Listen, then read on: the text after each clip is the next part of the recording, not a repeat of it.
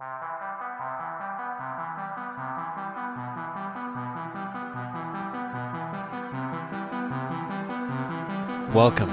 to the last episode ever of the Cult Podcast. We're no longer going to exist after this. I'm actually pretty excited to do this one. And I hope I'm able to convince you that there's more to this movie than meets the eye. Like Transformers. Yeah, exactly. In fact, can you imagine if Michael Bay directed this movie? Would you... It would have been less accurate historically, but more interesting. It'd be completely different than what actually happened. Not that Transformers isn't historically accurate. So in light of Irishman, last night I watched another Netflix production, the Taylor Swift documentary. They have one of those on there? Oh yeah, it just came out. And I thought, imagine how uninterested you are in The Irishman. Multiply that by 100, and that's how I feel about a Taylor Swift documentary. So I thought, to keep things lively and also in lieu of Netflix, I'm going to strictly keep my thoughts about Irishman tonight in comparison to the Taylor Swift documentary. Oh my God. Wait, briefly tell me what it's called. Miss Americana. I've already heard too much. Not only do I not care, I actively want to avoid Have you ever listened to any of Taylor Swift's music? When she was initially getting big. Yeah. Just because of the ubiquity, she's on every platform, the radio, the TV, and my sister was a fan as well. But I couldn't, at this point in my life, quote any lyrics. I could probably, her 1989 album was probably one of the best pop albums to come out of the last decade. 1989? Yeah, it's the year she was born. Oh. Why do I know that? Wait, so was the album called 1989? Yes. Okay. You're not saying the album she made in the year 1989, because I was about Her album entitled 1989. Got it, right. Is in fact, it was covered by one of the best musicians around, Ryan Adams, who recently was outed in the Me Too movement, so we shouldn't talk about him anymore, but he literally, song for song, covered the whole album and released it in his own kind of style. Wow. Because he was like, yeah, this album is killer pop. So this documentary was good? Anyway, this documentary, Taylor Swift, she kind of says this in the documentary, but often female pop stars have to reinvent themselves over and over and over again to stay relevant.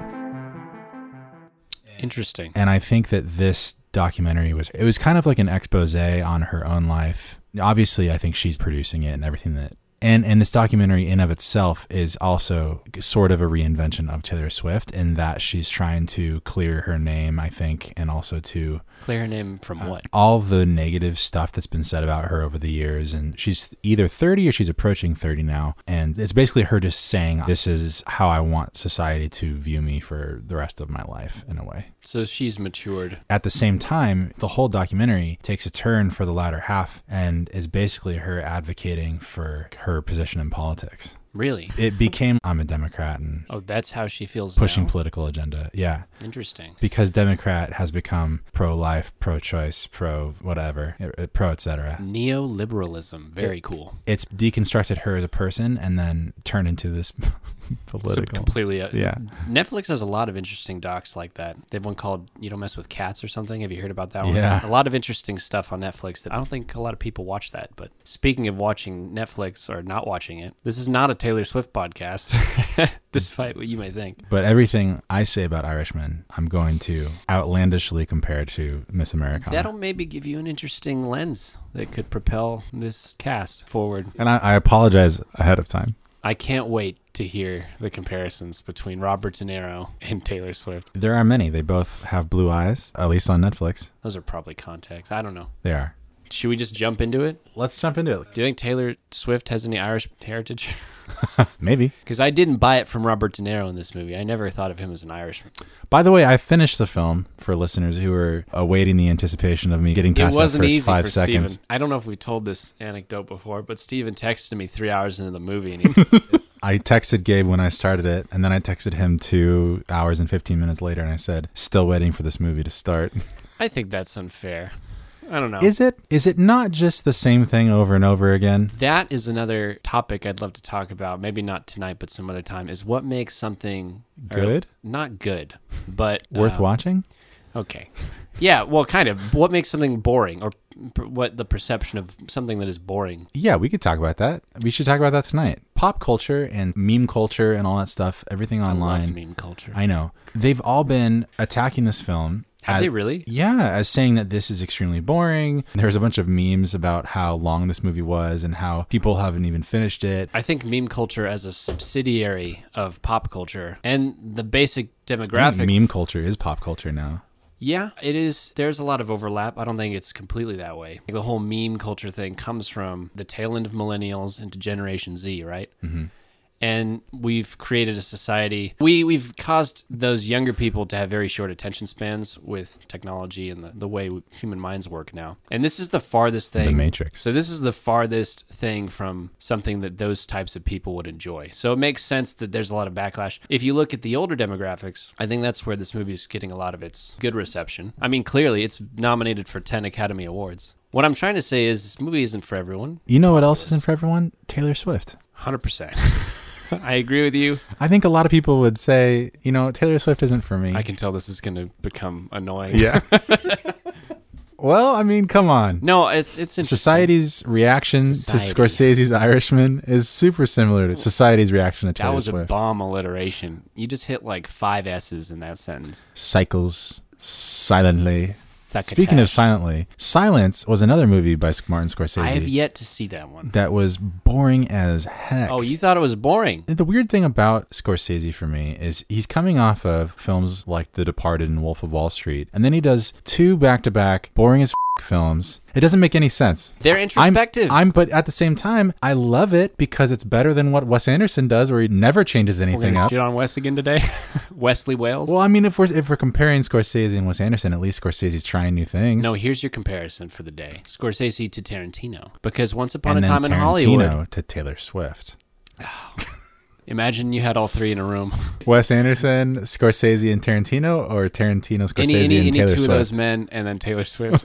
And imagine the conversation, or the lack of it. It could be politically charged, at least. It probably would be. I want to come back to that real quick, though. Which one? Because Tarantino, Hollywood, Once Upon a Time in Hollywood, was his most reserved film. And brilliant. And a lot of people felt the way about that you feel about this movie. They thought it was boring. They thought it was not interesting, coming off of a catalog and a pedigree, very exciting and dynamic movies. I think you have these guys, obviously Tarantino isn't as old as Scorsese is. Scorsese. I mean, here's the thing. Tarantino said The Irishman is his favorite film of last year. So there you go.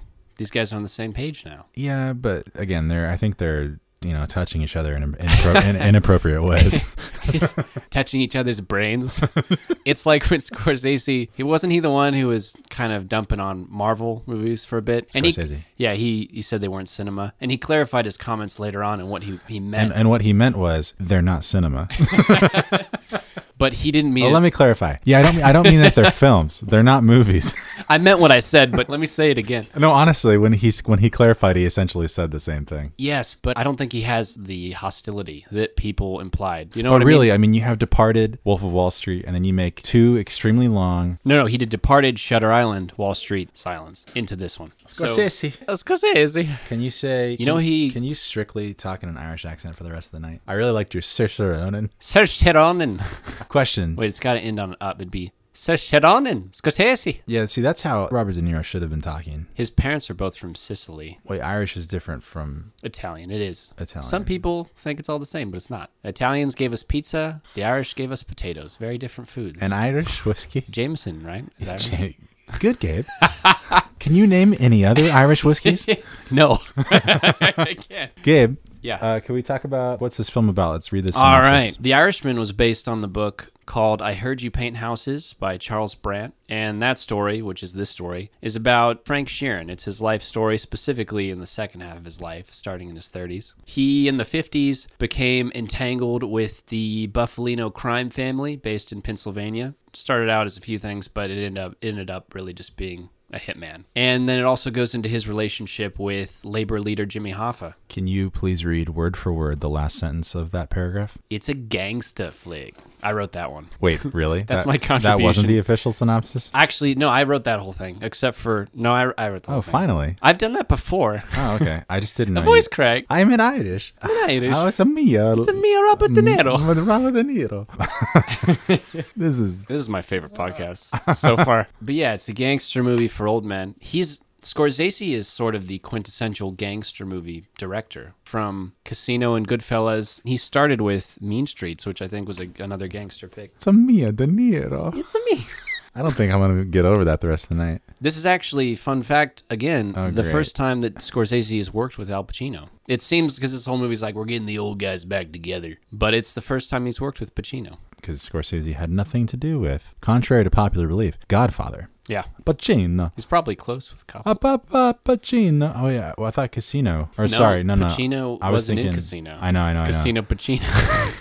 Casino Pacino. Scorsese. Arrivederci. Golami. It's my bread and butter.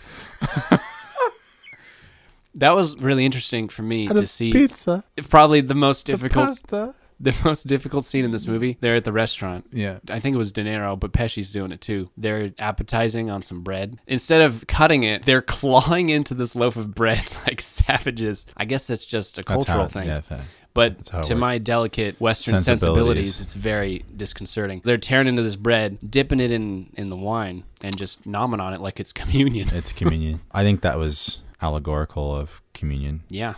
You know? It was interesting to see. Like that was basically the scene where like I'm committing my life to you in a way, almost like a religious baptism scene. I didn't consider that angle. That's interesting. Well, because they do it several times. It takes higher thinking powers, Gabe. Yeah, it's an intellectuals movie. Yeah, which is why you didn't enjoy it.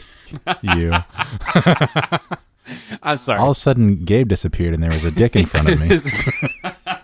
Okay, that's the synopsis. What was the budget? Holy crap, the budget was that much? Yeah, so this movie cost $160 million. Quick history lesson, I said he couldn't get the movie made for 10 years. This book came out in around 2004. De Niro and Scorsese read the book after it came out, and they'd been wanting to make another gangster picture for a while. And they wanted to get this movie made then, but they couldn't find the funding. Apparently no one wanted to take the big gamble on Scorsese and De Niro anymore. So they sit on it for 10 years. Netflix comes in, they're like, we've apparently got a blank check. Yeah, that's what it is. Based around people giving us $12 a month. It seems to be the Netflix business model. It's called debt. Well, yeah, but think about what they're doing now. They have people like Fincher and all these big directors flocking to them because they have the blank check. Netflix is controlling our brains and our minds and our lives. And $160 million of Scorsese's budget. Yeah, so they gave him the money to make it, and there's some interesting logistics that came out of that. Coming off of our last episode, Jojo Rabbit had a budget of $14 million, and Irishman had a budget of $160 million. What was Avengers? Like over 200, right? Yeah, I mean, but obviously that's going to gross multi-bills. It had hardly any it didn't make theatrical release. Yeah. And it had barely any chance to make its money back. Was this the only movie out of the top 9 that you did not see in the theater? No. Yes, actually. But it was playing, and I was going to see it with Marriage Story, but then I found out it was 4 hours long, and I didn't see it. Oh. I don't want to sit in the theater. I do wonder if it would have been more engaging to see in a theater setting. You go to a theater, you watch a gangster film, a gangster flick, and yeah, but this one was... It's kind of more engaging, and you're kind of more enraptured because you have nowhere to go in a theater. You're kind of trapped. You can't escape. Yeah. I want out. Let me out. It's 3.5 hours in a mission. I'm tired of the gangsters. I can't press pause. I don't think so. And I'm not sure if it was meant to be a series initially, but I think it was. Yeah, I think it was. And Scorsese said, no, I want to make a movie. And he got a tiny theatrical release, but then it went straight to streaming, so we don't really know how much it made back. Let's talk about the 10 Academy Award nominations. I'm going to list them quickly. That's a lot. The Irishman was nominated for Best Picture, Best Director, Best Adapted Screenplay, Best Cinematography, Best Film Editing, Best Visual Effects, Best Costume Design, Best Production Design, and 2 supporting actor nominations in Al Pacino and Joe Pesci. Yeah, 2 supporting actors. Let's talk about a little bit of Scorsese's history. He was born again in New York, in Queens, in 1942. He's got a lot of standout films. It's funny that Todd Phillips' Joker, which is based off of Taxi Driver, is going up against the Scorsese film because Scorsese also directed Taxi Driver. But I'm going to mention them really quickly. You could jump in if you want. Woodstock, was that his first film? Sure, it was like a 3-hour documentary. Yeah. Mean Streets, Taxi Driver, Raging Bull, Goodfellas, Casino, Gangs of New York, The Departed, Shutter Island, Wolf of Wall Street, Silence, and now Irishman. I left a few out because he has more. He did like Hugo. I never saw Hugo. Oh, Hugo's great. That movie was not just a children's film. It was also a love letter to a classic film. I think it was Scorsese's way of trying to capture his inner childlikeness. The child inside him. Screenplay written by Steven Zalian. Rhymes with alien. I don't know. Wow, yeah. Schindler's List, Hannibal, Gangs of New York, Girl with the Dragon Tattoo, the American one. The director of photography was Rodrigo Prieto, and he's known for Silence, Wolf of Wall Street, Argo, and Brokeback Mountain. And then his lifelong editor, Thelma Schoonmaker. She makes shoons. She's been working with Scorsese since Raging Bull. Robbie Robertson, that's a comic book character. He's the composer. And also the composer. He's been working with TV series soundtracks since the 60s. Yeah, he didn't have a lot of composition credits for film, but he's very prolific in other ways. And let's talk about the actors really quick. There's a lot, but the principal cast is... Robert De Niro's as the Irishman himself. His name is Frank Sheeran. In the flesh. Or in the digital flesh. Al Pacino is Jimmy Hoffa. Joe Pesci is Russell Buffalino. Also starring in this film is Harvey Keitel, Ray Romano, and Bobby Cannavale. I think it's Cannavale. A lot of great cast. Talk to me about the text. The technical specs. We talked about how this movie's budget was $160 million, and Scorsese really got his money worth out of it. It honestly might have been some of the best de-aging I've ever seen. That's a huge part of it. We could talk about that for a minute. There were times that I couldn't tell that it was CG. The faces were really well done. This movie's played over the course of 50 years. So these guys, at their youngest, are de-aged to be in their 30s and early 40s, which is crazy because they're all in their 70s, I think. And then it plays all the way through to even older than they are now. So not only were they de-aged, but they were overaged. A fun game, if you watch this movie, is to find the sweet spot and think about which timeline is the least effect on their face. That was a fun game. It was something I think it was. Allie and I were forced to play because... which is the real De Niro? It was like watching the same thing over and over again with different CG. They did a really interesting thing with the way they shot it because to get the de-aging right, and they didn't want to do the typical performance capture, where you stick little balls to your face and you have to act through that. But they used 3 cameras on the entirety of this shoot. The primary was a 35 millimeter for most of it, and they used a red for some digital stuff. But they also had 2 Alexas on either side to capture these actors and provide that. They call it witness cameras to get the angles so that they can have that to work with when they de-age them in post. And like you said, for the most part, the CGI was pretty good on the face. It's probably the best that de-aging has ever looked on the screen. But I will say... I never could tell the difference. Yeah, I will say they're not able to do that to the whole body. So there are shots from wide angles where you see, for instance, Robert De Niro walking down the street, and he's clearly a man, he's geriatric, he's in his 70s, 80s. He's not able to throw a punch like he did 40 years ago. So there's a strangeness when you see the supposedly 40-year-old guy punching and kicking another guy, and he's clearly not supposed to be doing that because he's clearly very frail. Yeah. Specifically De Niro, because he's the one who really gets physical. Despite how this movie was not my favorite, and I keep saying how boring it is, there were a couple themes that I pulled out of it. Conversation when they're breaking bread, kind of communion, and he's talking about his experience during the war, and he had those 2 soldiers keep digging their grave. Yeah, I was going to bring that up too. And he says the line, it's funny how people just keep digging their own graves. Yeah, they think they could still manage to get out of their situation. Yeah, and then he shoots them both and they fall into the grave. Yeah. Essentially what Frank Sheeran is doing, again played by Robert De Niro, is digging his grave for the course of the whole film. And that's one thing that I had heard that Scorsese made it as long as he did, was because he wanted the audience to feel the weight of the decisions of the character by the end of the film. Mm-hmm. So that when you get to the end and you see a really worn down old man who has made all of these terrible life decisions, and his family is now estranged from him and he can't reconnect with his daughter, who is played by Anna Paquin, by the way, and she's good in it. Just kind of a weird casting choice, but cool. And in the end, he's alone and left with the weight of all of his life decisions, and essentially has dug his own grave up to the point of the end of the film when he asks the priest to leave the door open on his way out. And he's alone. He's estranged. He has no one. The young nurse that was helping him earlier didn't even know who Jimmy Hoffa was. She didn't recognize him, and he was surprised. His whole life has passed him by. Yeah, his whole life has passed him by, and up to this point, he's left essentially in his grave with no one and no thing to really show for it. And he's still continuing to leave that door open. In the end, I think it's Scorsese's way of saying that Frank Sheeran has accepted the fact that he's dug his own grave. I disagree. And that's where my point comes in. There were two big takeaways for me from this movie, and one of them is exactly what you hit on, which is mortality. And the other side of that coin, which we talked about last time with JoJo, is morality. And I think those things are interconnected in such a way that you really can't consider one without the other. I mean, if you're really digging deep and being introspective, which this movie's just 3.5 hours of introspection because it's told from the framework of Robert De Niro's character narrating his own life. Like he's reflecting on it. You open up in the hospital and then you end in the hospital and he's recounting his story to the viewer. Talking about morality and JoJo and how essentially it's like the ethics of a soldier, right? This is a loyal company man who will do anything for what he considers to be, in his life, the greater good or his employer.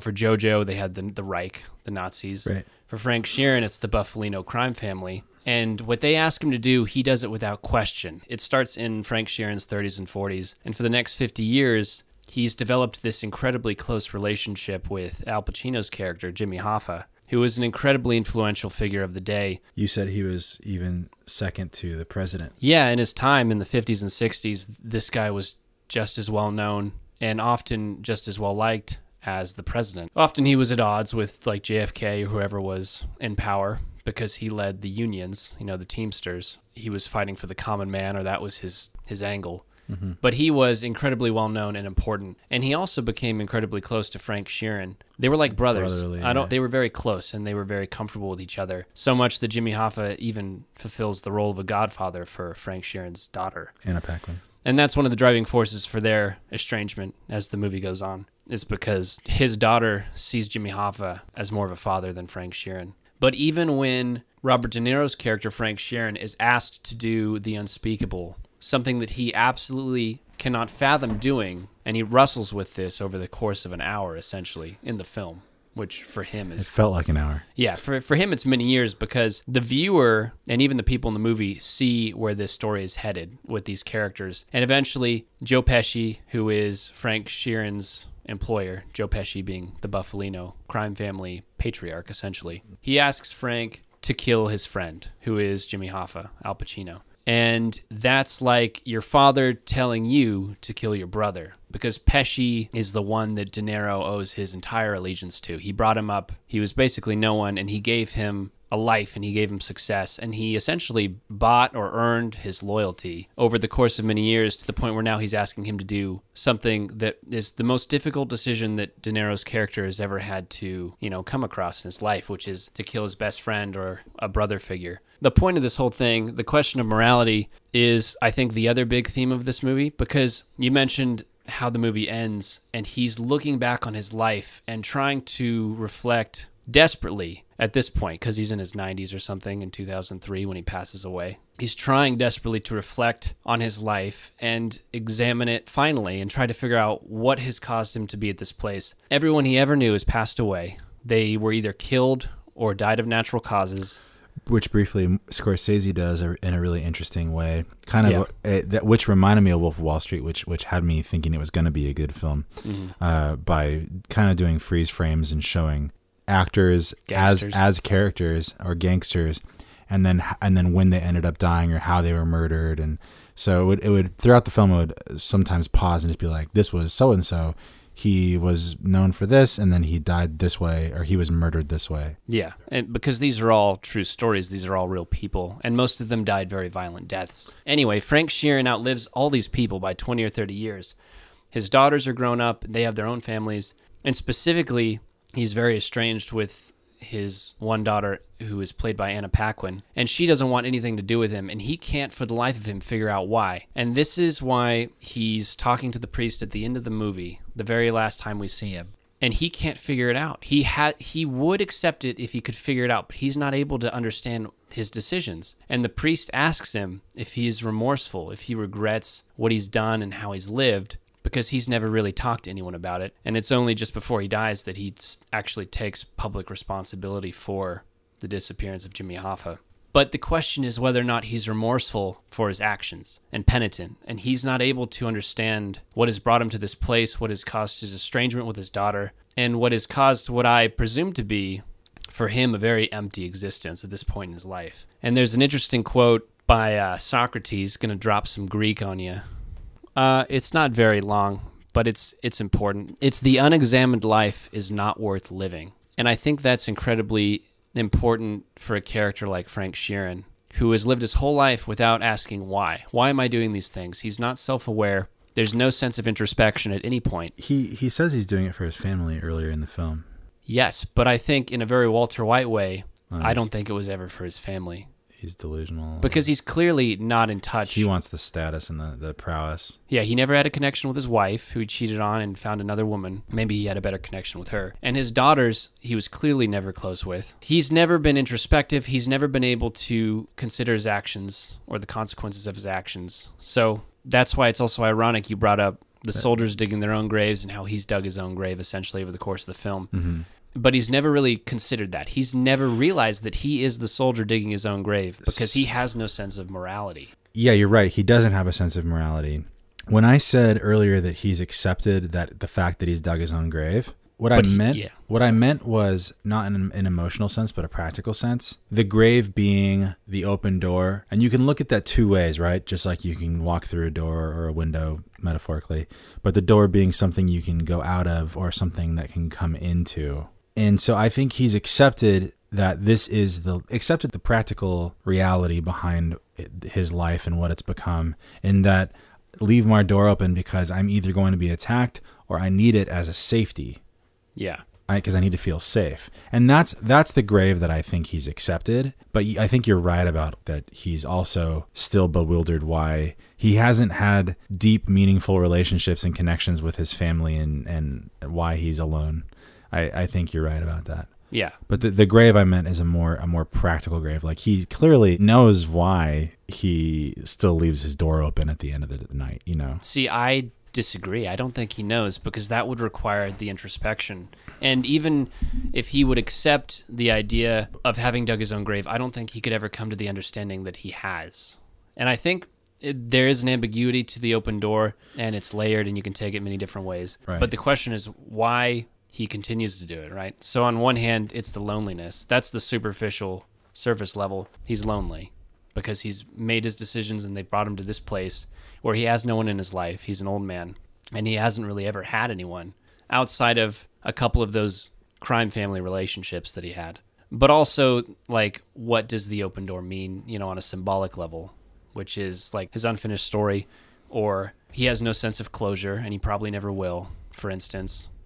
And the priest just leaving him there was pretty impactful. I will say I think it's one of his, as far as movies he's made this century, between this and Silence, I think it has much more of a message than his more theatrical stuff. Totally. I agree. Which I think is why it's important for people to maybe get through and see. Because like JoJo, there are a lot of elements to it where it's calling you to examine your own life and the choices you're making.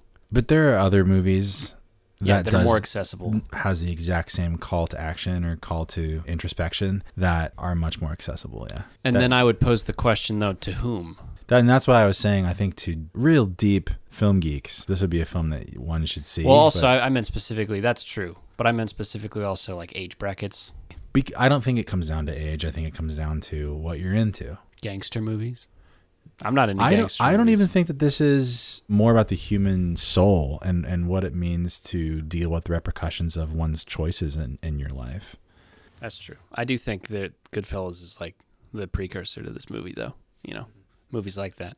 Carnevale. This is your fourth pick to possibly win Best Picture. I don't know anymore. It's somewhere between 4 and 6. It's in Tier 2.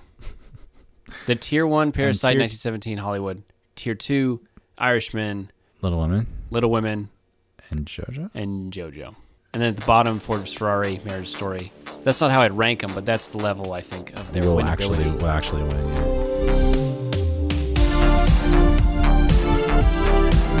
Well, this has been quite a journey, folks. Yeah. 9 podcasts in 2 weeks. It's been an experience. Holy cow. I wouldn't recommend it. No. No.